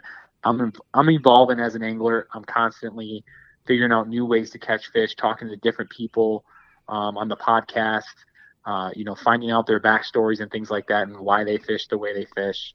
And hopefully, you guys can relate to that. But the opportunity in Michigan is endless. That's so cool. I'm getting goosebumps as you're just talking about that. Just to be like, we've got such an awesome bounty that's out there for us to chase, and to be able to then, if I am getting bored with one, I mean, how can you get bored? But anyway, you're done with one species and you can shift gears and chase something completely different. That it's not even going from checkers to chess. It's a completely different game of chess, because now they're going to react in a different way to whatever you present to them. That's so cool. Yeah, I mean, well, our palate changes too throughout the year, right? So if you want like a white flaky fish, you can do perch, walleye, whitefish. But then, like, a lot of people don't. I think people realize, but salmon is here. I mean, think about that. Most people throughout the rest of the United States have to get their salmon from one of the coasts, right? Either East Coast or West Coast. Predominantly probably more the West Coast, Alaska. When people think of salmon, they think of Alaska, Oregon, Washington, that kind of stuff. But really, in the state of Michigan, we have them here in our Great Lakes, and we can go chase them at any time that we want to, for the most part, and late spring to fall time. And you can put a decent amount in your freezer. So if it is November or December, and you're like, hey, I'm in the mood for salmon, your wife or whoever, you can go in the freezer and grab some fillets, and you caught that here locally. And I'd say some of those fish, I've only been on one charter outing on the Big Lake. Went for a buddy's birthday. We all head out on there. It was pretty rocky and wavy. I took my Dramamine. I learned about uphill and downhill on that there is an uphill, or you start downhill, and then when he turned that boat around, he told us, hey, we're going to start going uphill. And man, the front of that nose on that boat was just rocking and rolling. I think we were also really successful because I did chum the water quite vigorously. Oh, did you lose it? Oh, yeah. All over the place. I tried so hard. I was like, I'm not going to eat a ton. I ate the night before, and then I was just chewing on jerky. I needed something. I could see shore. I got a weak stomach, but I've got a couple tips and tricks that I give myself when I'm at least on deeper water. I'm like, always look at shore if you can find it. Find something stable. Sit towards the back of the boat, but all of it just was for naught. I ended up throwing up off the back of the boat. And the first mate was giving me. Parties are bad because you're dehydrated a lot of the time. Oh yeah, I can imagine. I only had like 1 or 2 beers. It was not a drinking fest, but I can only imagine having like 5 or 6 of them and just being absolutely miserable. Yeah, it's something that, like, that's another good thing. I mean, don't feel so if you don't have a big boat, or you don't feel like, I can't go get salmon. I love supporting local or our charter captains. I mean, they live and die by those salmon for a lot of the times. Their years do. That's how they make their money. So if it costs you, you and your buddy split a charter and it costs each guy $150 or something like that, or $120, think about that. You're getting fresh salmon from a lake that where that meat has been, and it's going back home to your freezer. I mean, if you go to the local supermarket, you're spending $20 to $40 depending on your grade of salmon just to grab and go home. Why not go catch it yourself, and then also at the same time support your fellow small business owners here in the state of Michigan? You don't have to have a big boat. You can get on their big boat and pay $150 a year to go out and throw some in the freezer. Yeah, amen to that. And I mean, pulling up one of those salmon, when you fillet off that side, you think about, well, what's my return on investment if you're going to go that kind of route? I mean, some of the halves, some of the fillets alone is like the size of one of the wild turkeys you just spent, I don't know how many weeks chasing. Like, and you got that in an afternoon, and to pull up, 4 of those puppies, you're going to end up with a mess of salmon. You will not be without. Oh yeah, absolutely. I mean, if it's you and your wife or you and your kids, one fillet of a salmon could feed the entire family. Like if you cut it into, nice, 4-inch or 5-inch sections, that could feed a whole family for one night, depending on the size of your family. So it's not like, you just don't think of it as like, I caught one fish, so I'm only going to be able to eat one time. Like you can have multiple meals off that fish. Oh, for sure. For sure. But we were talking at the beginning, too. Like, man, just like with everything, of course, there's never one definitive answer. Of course, there's going to be 2 sides to everything. And we were talking a little bit on how bigger isn't always better. When it's coming to fish, there's a couple things we run into with bigger, older fish. I recently read this article, and actually I saw a breakdown of mercury content in larger fish versus smaller fish, that you have kind of like this contamination sink in some of these larger predatory fish, but it doesn't really affect, or it's more, diluted in the smaller feeder fish. What's your opinion on some of these contaminants? How would you suggest someone approach this? Yeah, so this is one of those subjects that's like, you're going to get a bunch of different answers from different anglers throughout the state of Michigan, or just in general, actually. But, typically the larger predators are going to have the higher levels of mercury and things like that. So let's say, for salmon, I mean, I don't think you would see, I'm not a doctor, and this is just my opinion, I don't think you would see any like negative consequences if you ate salmon 2 days a week for 2 weeks in a row. You know what I mean? Like, I don't think you're going to be like glowing by the end of the 2 weeks. But, at the same time, just do your research. Like, you probably don't want to feed a ton of it to your kids or something like that. If you're super worried about it, just do it in doses. Like, just, I guess for me too, at the same time, it never really crosses my mind, coming from like Lake Michigan and things like that. Definitely pay attention to like your inner rivers. I would say I would look to that more. If you're eating a lot of fish out of the rivers and things like that, pay attention to, what industries around there. Call up your local biologist, fishing biologist, DNR biologist, get their opinion on different inland bodies of water and streams and rivers and things like that. And then make your own educated decision. I'm not going to tell anybody like how they should eat, or how they should, how often they should eat their wild game or their fish that they catch.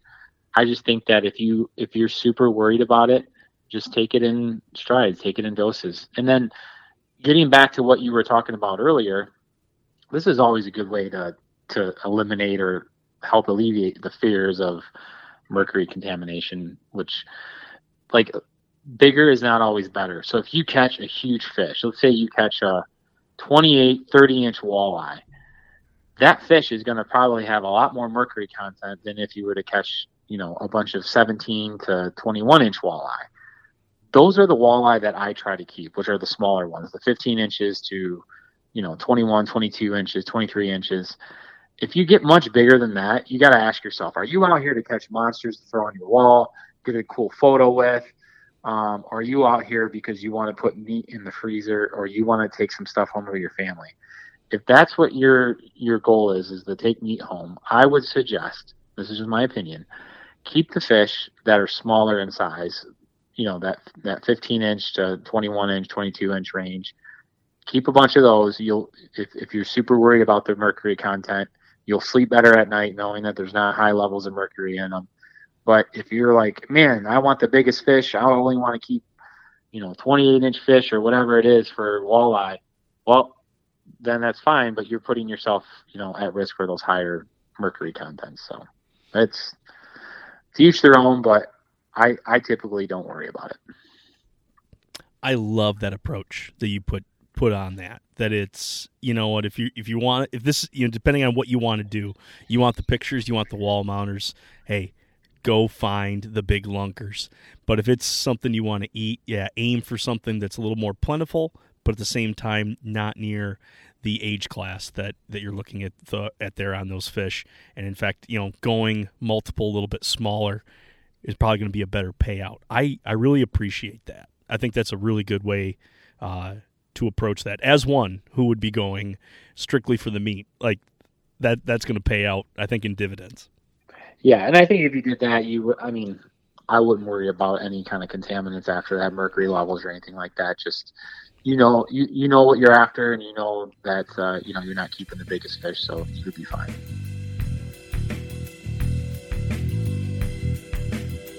Just wanted to take a time out and say thank you to the listeners for tuning in. It really does mean a lot.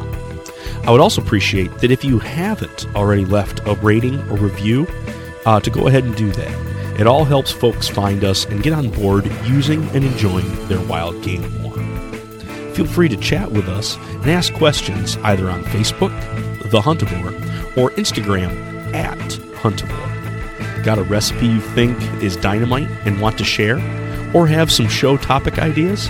Email us at huntivore@gmail.com. For even more hunting and fishing podcasts by real, relatable sportsmen, head over to Sportsman's Nation Podcast Network, which happens to be a 2% for conservation company, who give 1% of their earnings and 1% of their time helping out the wildlife and wild places we all love. Now, back to the show.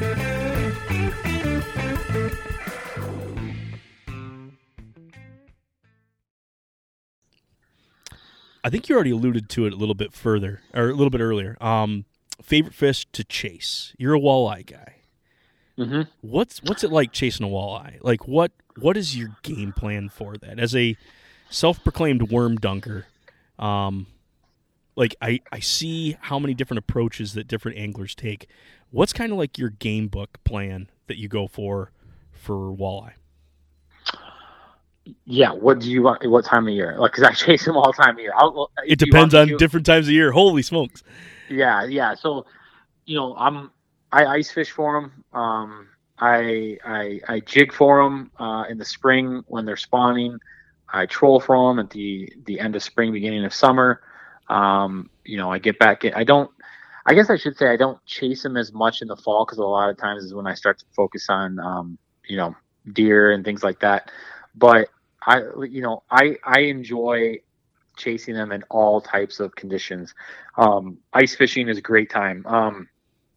Probably the best way, if you haven't caught walleye before and you live near an inland body of water that has them, my suggestion to you is start with ice fishing, because they're very active underneath the ice. I wouldn't say they're easy to catch, but you can throw some tip-ups up there.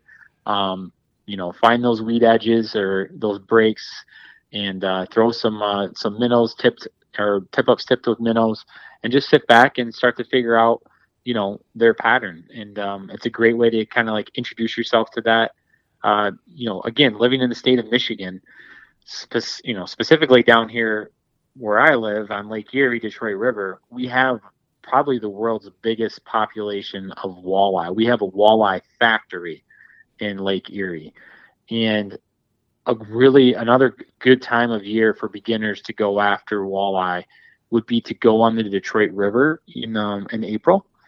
They're coming up the river to spawn. They're in there by the hundreds of thousands, so there's a ton of them in there. And all you do is basically just take a 1-ounce jig head, tip with a soft plastic minnow, 4-inch minnow body. Darker colors work best for the most part. And what you do is you just go up the Detroit River, kind of go towards, not close to shore, but 20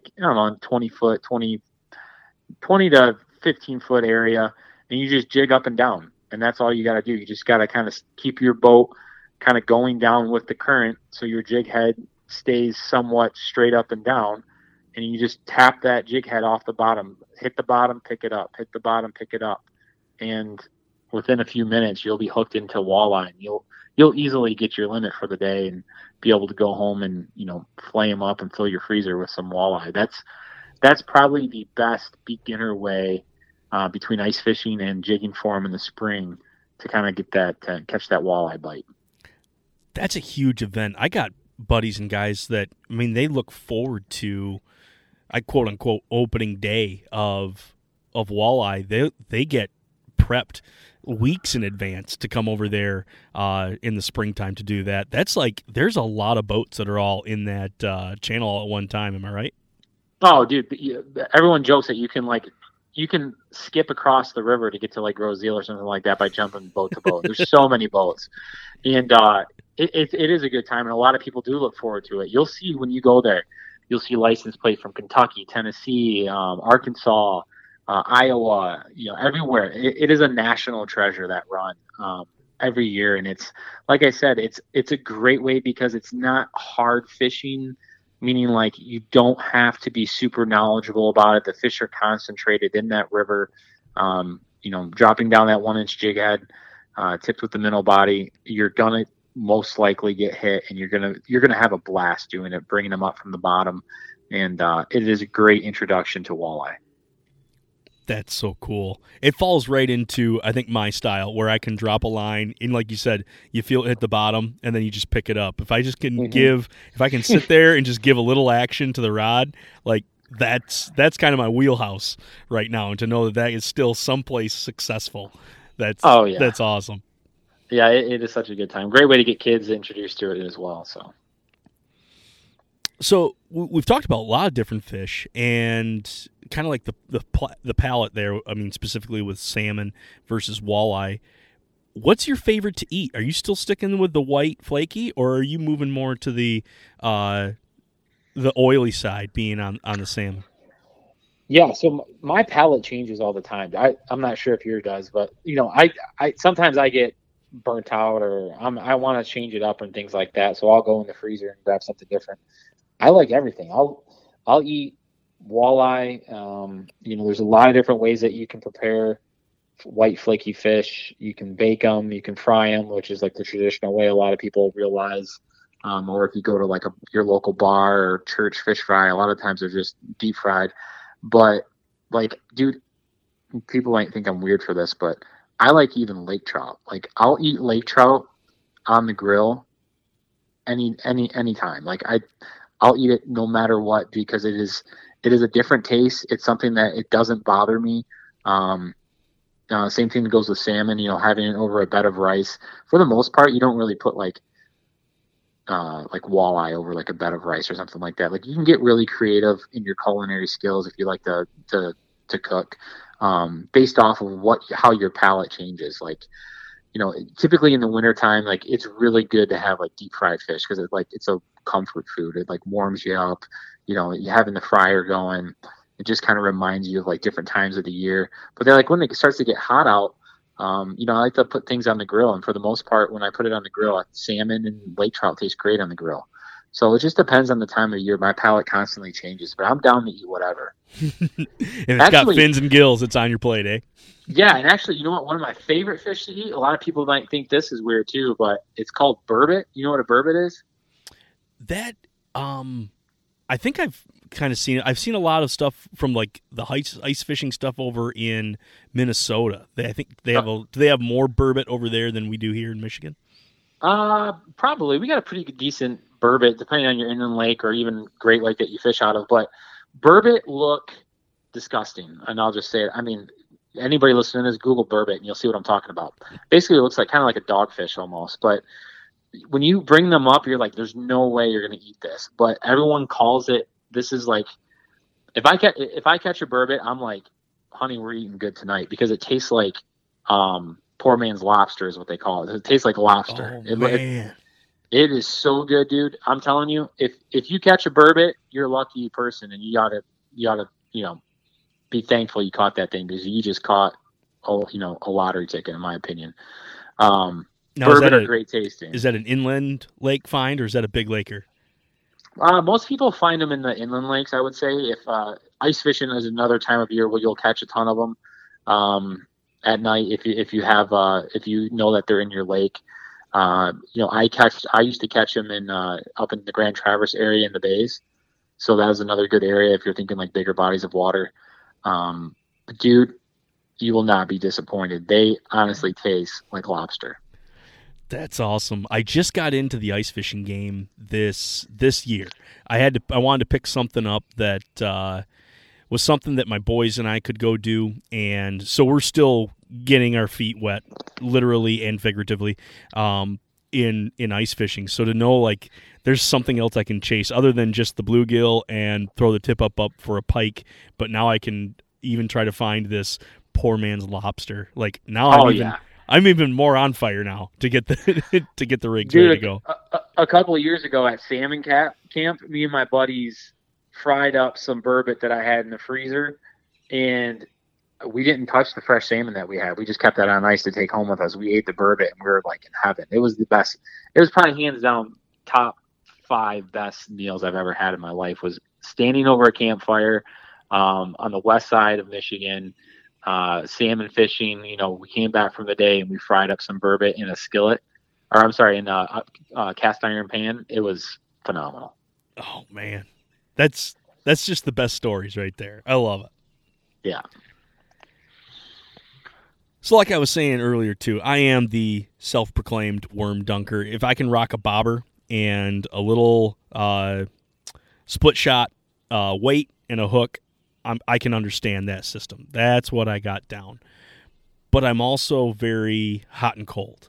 Like there are days that I'll go out with the boys and it's like all I do is just unhook fish, add on another wax worm, and they cast them back out. And I love those days. And then there's other days where, man, we just sit out there and nothing's happening. Pretty soon they're getting bored and they start fighting with each other. And then the day kind of goes on from there because we just couldn't find the fish. What would be something that you would give a novice like me? Like, here are some things that you should do to help scout some water and to find more panfish. Yeah. So let's just take like this time of year, right? Where it's kind of getting into the dog days of summer where it's, things are getting hot and things like that. One, I would say fish early in the morning. And if you've got young kids and they're not up that early, then wait to go at night. Like if you're on a body of water, on an inland body of water, wait till the boat traffic is done from all the skiers and stuff like that. Wait till the wind dies down a little bit and go out like an hour and a half before sunset. The wind typically dies down. You want that lake to kind of lay a little bit more flat and calm. And then depending on what you have in your boat, meaning like if you have a fish finder or a graph that'll tell you like what that bottom is like. Yeah. Do you have one or no? The boat that I borrow does. Okay. So one thing you want to look for on there is you want to kind of drive around the outskirts of the lake and you want to find where the vegetation's at. So you want to find where there's sunken weeds kind of. Not necessarily lily pads because that'll be tough with a bobber and worm and kids, you'll be getting snagged all the time. But you want to find where the sunken weed beds are. And typically it kind of looks like lettuce underwater, if that makes sense, or like really, really fine, small little weeds. And what you want to do is you want to find them in the deeper part of the lake. What I mean by that is you don't want to be super close to shore where you're fishing in like 5 feet of water this time of year. You want to go out deeper in that like 15 to 20 foot kind of area. And if you can see the seaweed down at the bottom, or you can mark it on your graph and you can see that it comes up off the bottom, 2-3 feet, will set your bobber depth or your slip bobber depth for, right around that area to be above those weeds. And that a lot of the time is, panfish for the most part, they get scooped up a lot by a lot of predators. So they're always looking to hide. So a lot of the times though, even though you can see the weeds down there and you're not seeing or marking any fish, they're in there. Especially if it's a lake that has a lot of panfish or perch or crappie or whatever it is. Dangle that worm or that wax worm or whatever it is above that weed bed by getting as close as you can to it, but not like being in it where you get snagged up. And a lot of the times you'll see those aggressive bluegills, crappie, perch are going to come swooping up after your bait, and you'll get smoked right there. Awesome. See, I've always been one to be like, well, let's go by this dock. Like maybe I was thinking because I've seen, bass fishing episodes as a kid and thinking like, oh, well, if I just go by these docks or if I just go by this little area that look like beds, this might be a hot spot. But that's almost in complete reverse. I'm going to want to look deeper, and I want to find where there's like you said, like that weed bed or that vegetation all the way at the bottom. Yeah, this time of year when it's this hot and the water temperatures are getting this warm, try going deeper. I think you'll see a huge benefit. And the other thing too is if you want to ditch the bobber and you're like, how do I get down to 15, 20 feet? This kind of goes back to the ice fishing thing that you do with your boy, which is great, is you can kind of just anchor off or kind of spot lock with your trolling motor if you have it or whatever it is, and kind of like fish like form like you're ice fishing. Just take like a small jig head or even an ice fishing jig itself, tipped with a wax worm or like a cricket, small garden earthworms, things like that, and just dangle it down right beneath the boat. And you'll start to see them come up and smoke that thing, and just keep jigging it, keep popping your hand a little bit. It's a good way to control the depth without being in the weeds. If you don't have like slip bobbers on the boat or anything like that, you just have a traditional bobber. It's kind of hard to cast something like that when you're getting that far down. So just jig it like you would ice fishing. Just stay there and get over that weed bed, and don't be in the weeds, but just be just above it, and you'll see those fish chase up after it. Awesome. I'm marking all this stuff down. Go deeper when it's hot out.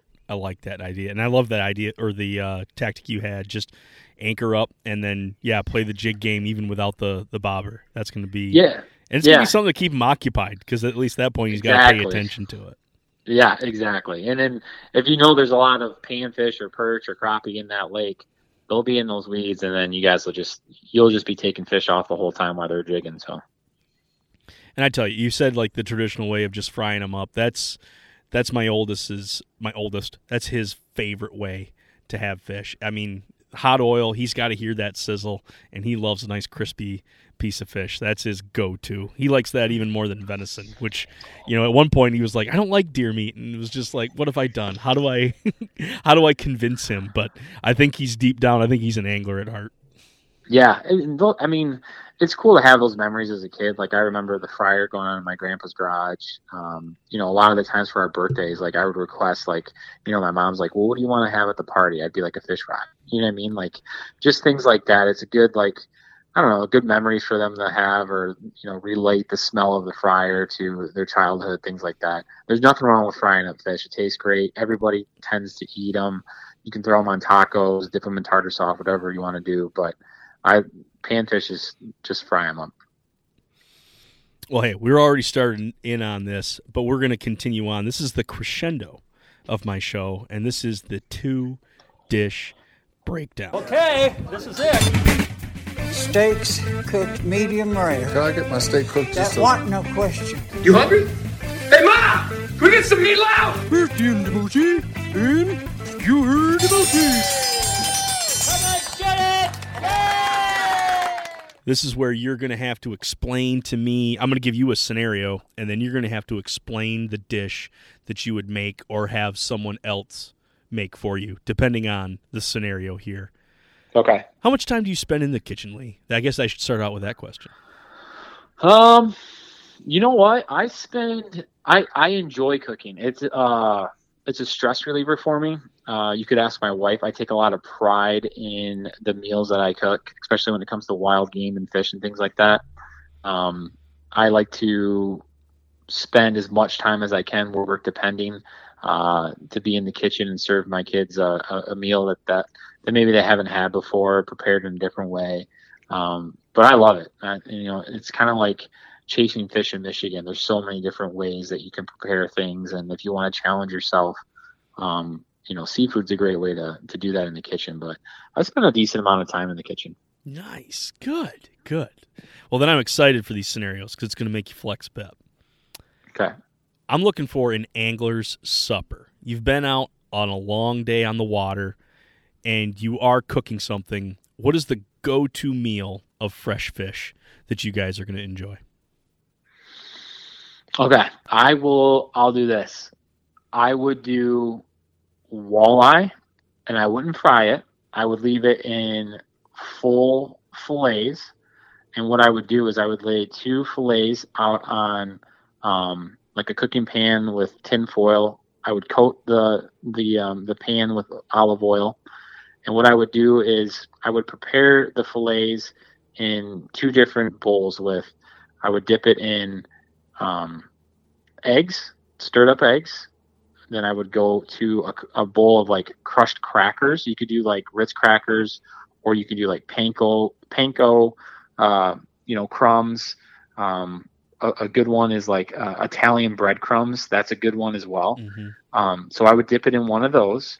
Quick time out. Are you leaving the skin on? Are you scaling it, or is this full on like you've taken the fillet knife? It's clean. It's clean. It is a white flaky on both sides fillet. And the reason why, I'll tell you here in a second.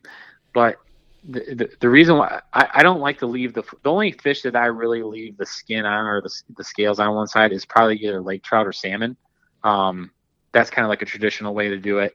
People are used to seeing that, but like the walleye fillet for me is so white and flaky that you can enjoy the whole thing. People don't get like grossed out by seeing the skin or anything like that.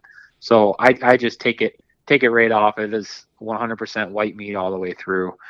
Gotcha. But so after I dip it in those, whatever my crust is going to be, I put it on that tin foil with the olive oil down on there.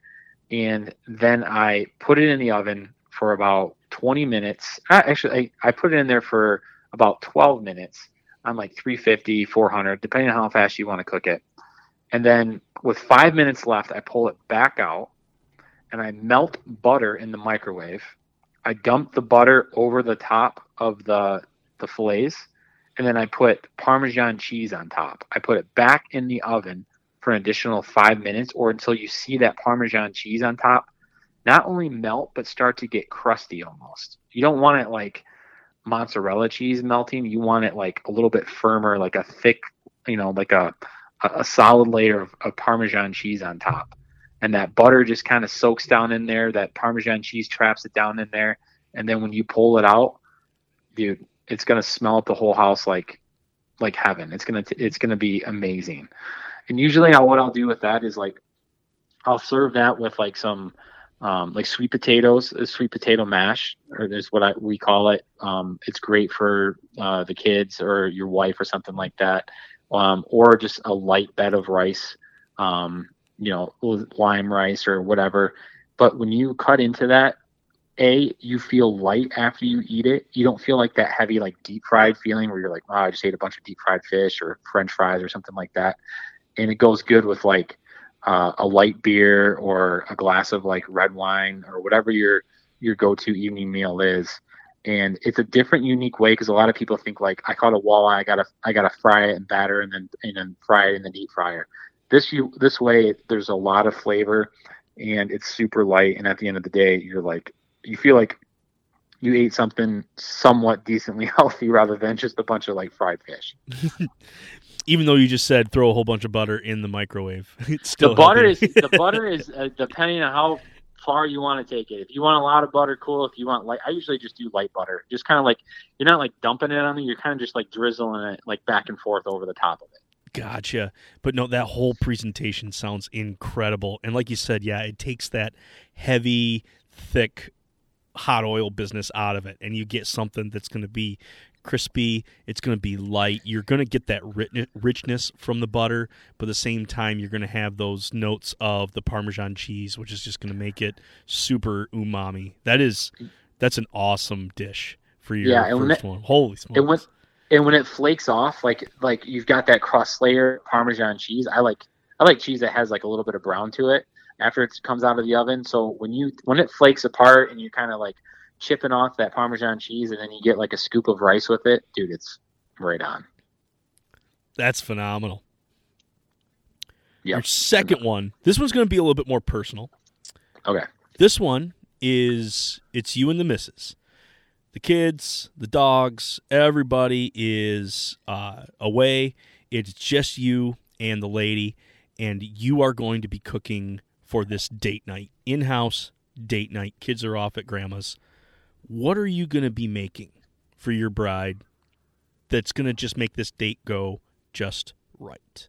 And I'm going to open this up to full spectrum of wild game. I won't condense you down to fish. You get the full spectrum here. All right. I already know what that is. My wife's favorite thing from wild game comes from deer, whitetail, or it could be whatever. This could be for elk or whatever. But I'm here in Michigan, so I got whitetail in my freezer. And what I do is something I started doing actually just last year for the first time. When it comes to taking off your back straps, you've seen a lot of people start to do this, and you make tomahawk steaks out of them. So you leave the rib cage on basically. Yeah. Instead of cutting that back strap off the whole way down, it's just one chunk of meat, and then you slice it up and cook it either like one big steak or like little individual steaks. I do it with that rib still attached to that back strap meat, and then I just what I do is a lot of the times you can like season it with your favorite steak seasoning, like Montreal steak seasoning, or if you've got some kind of herbs that you want to put on there. But I put it on the Traeger for a slow cook for a steak, meaning like what I'll do is I'll cook it for probably close to a half hour on a low temperature, and I just kind of keep putting olive oil on it, kind of putting those seasonings on it, and I just really let that smoke kind of sear into it.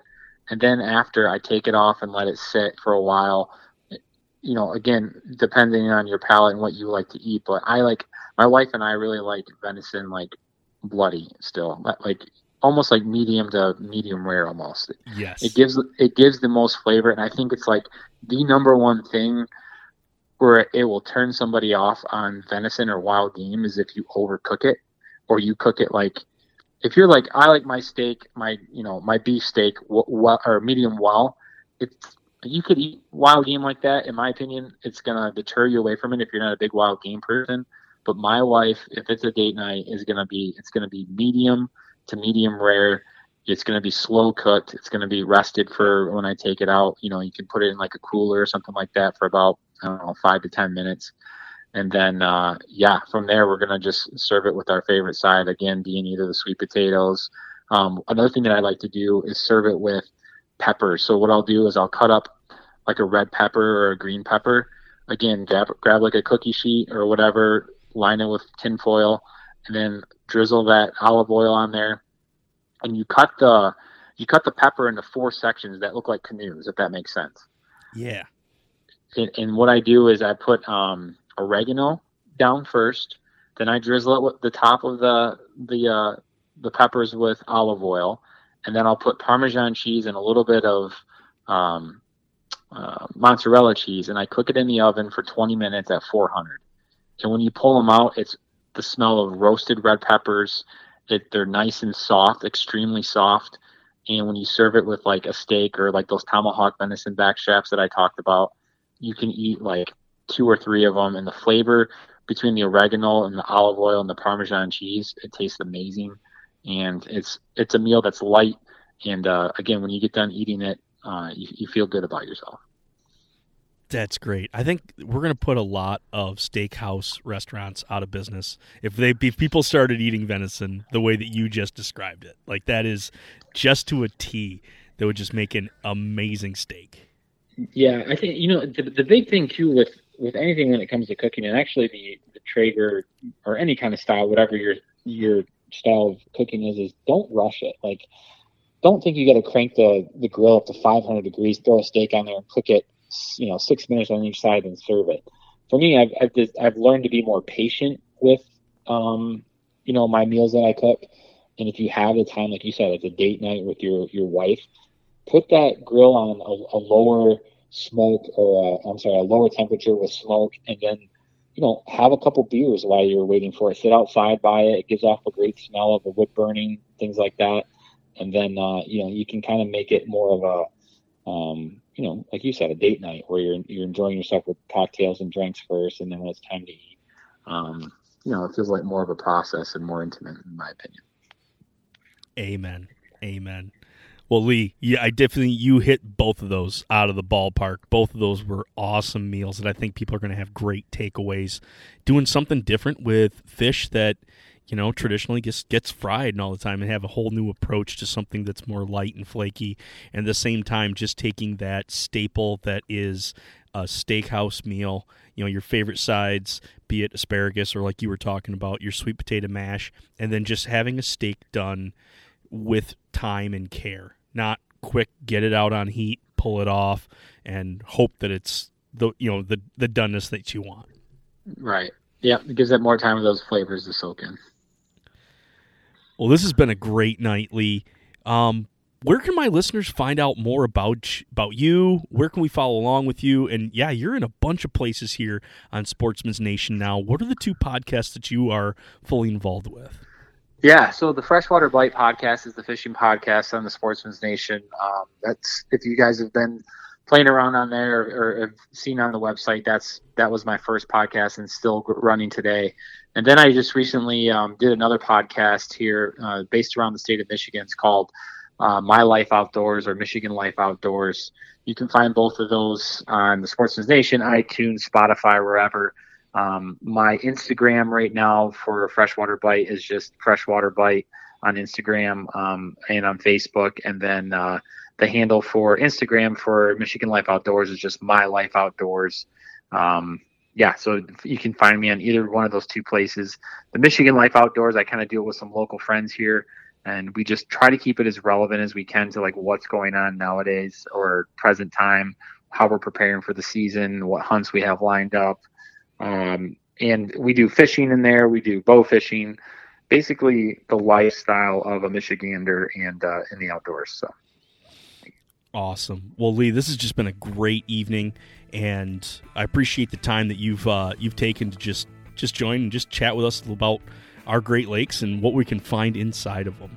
So hold on for just a second, and I'm going to send the listeners on out.